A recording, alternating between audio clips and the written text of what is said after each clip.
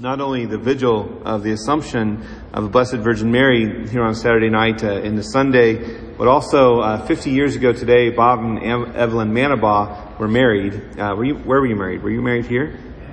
They're married in the great city of Angeles. So that's where I'm from, if you don't know. So that's why it's the great city. You know, all two houses that are there. So it's a great honor to have them here as well and to celebrate their 50th anniversary on the eve of the Assumption of our Lord.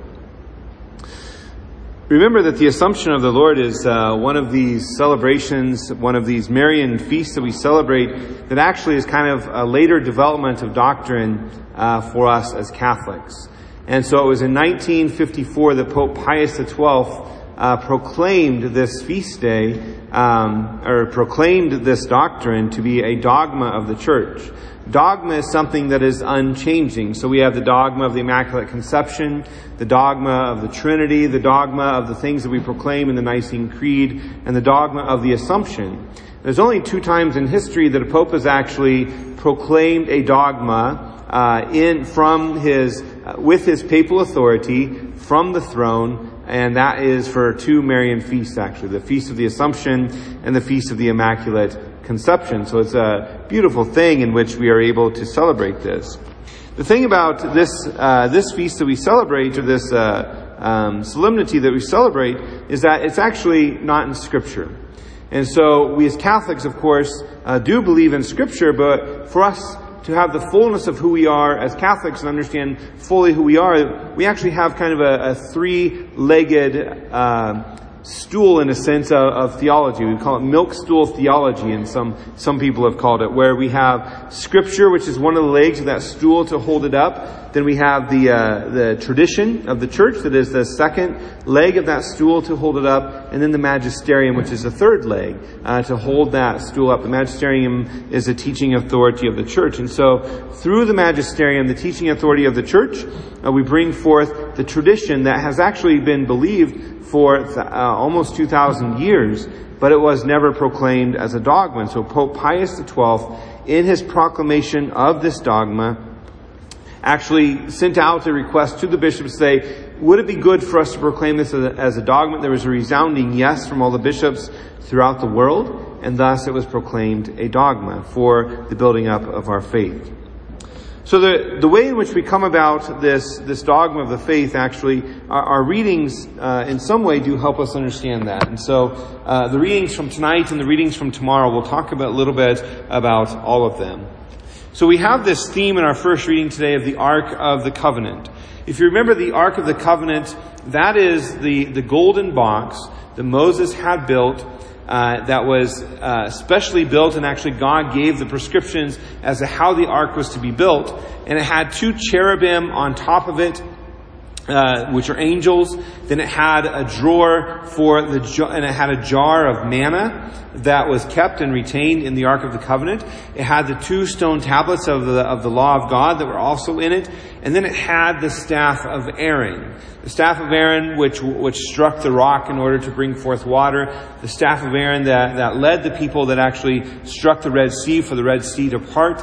And so it was the staff of Aaron that actually bloomed to show the life that was coming from the law of God and the leadership of Moses and Aaron that would lead the people of Israel. So this is the importance of the Ark of the Covenant. Now, the other thing that we sometimes forget about the Ark of the Covenant is that when it was placed into the temple that Solomon built, when they dedicated the temple and they placed the ark in the Holy of Holies in the temple, there was this cloud of the presence of God that came and dwelt in the Holy of Holies.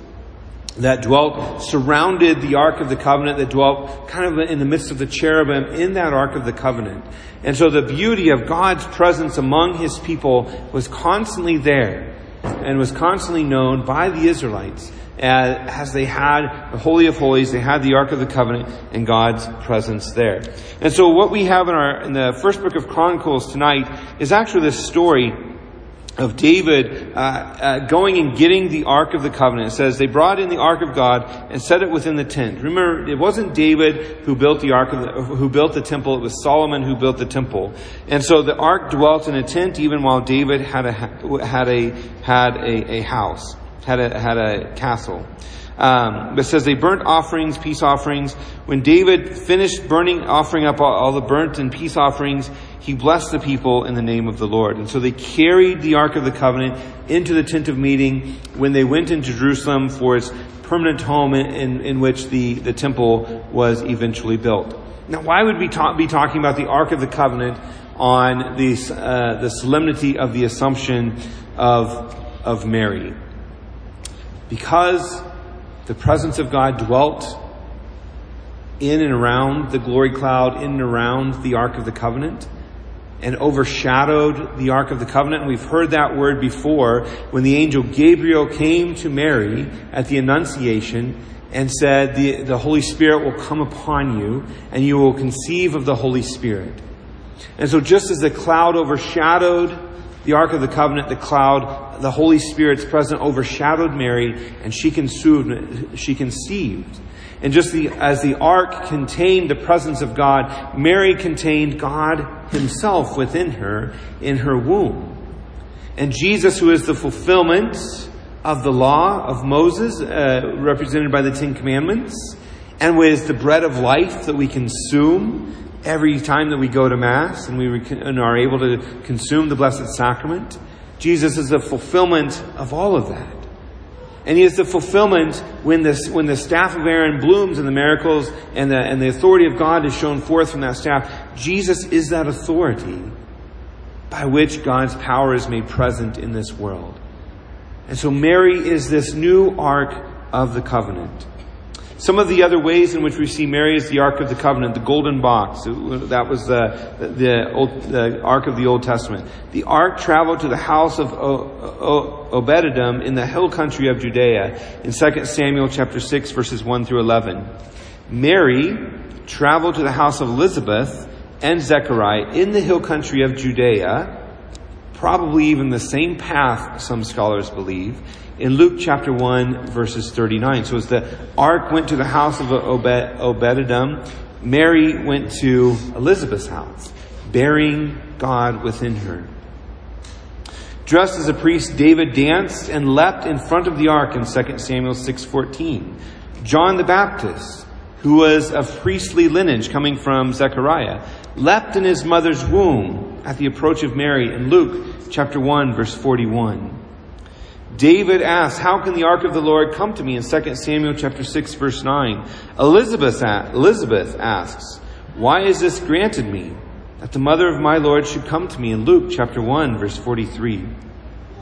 David shouts in the presence of the Ark in 2 Samuel chapter 6, verse 15. Elizabeth exclaimed with a loud cry in the presence of Mary in Luke chapter 1, verse 42. The Ark remained in the house of Obed-Edom for 3 months in 2 Samuel chapter 6, verse 11. Mary remained in the house of Elizabeth for 3 months. We hear in Luke chapter 1, verse 56.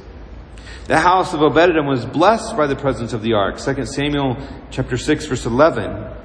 The word blessed is used 3 times. And surely the house was blessed by God in Luke chapter 1, verses 39 through 45. The Ark returns to its home and ends up in Jerusalem, where God's presence and glory is revealed in the temple in 2 Samuel 6:12 and in 1 Kings 8:9 through 11. Mary returns home and eventually ends up in Jerusalem, where she presents God incarnate in the temple in Luke chapter 1, verse 56 and 2:21 through 22. So the covenant, the Ark of the Covenant itself, the golden box, is a prefigurement of the true Ark of the Covenant that is to come, who is Mary in the New Testament. Now, inside the Ark of the Covenant, I already spoke about the stone tablets of the law, the Word of God inscribed on stone, the body of Jesus Christ, the Word of God in the flesh. And Jesus tells us that man does not live on bread alone, but by every word that comes from the mouth of the Father. The jar filled with the manna from the wilderness, the miraculous bread that come down from heaven. The womb containing Jesus, the bread of life, who comes down from heaven. The rod of Aaron that budded to prove and defend the true high priest, the actual and eternal high priest of Jesus Christ, is in the womb of Mary. And so Mary is this fulfillment of the Ark of the Covenant. But still, why would we still be talking about the Ark of the Covenant? It makes no sense to be talking about this at the Assumption. First off, I should go back and clarify, what is the Assumption? The Assumption is different than the Ascension. We celebrate the Ascension 40 days after Easter, to when Jesus is taken into heaven.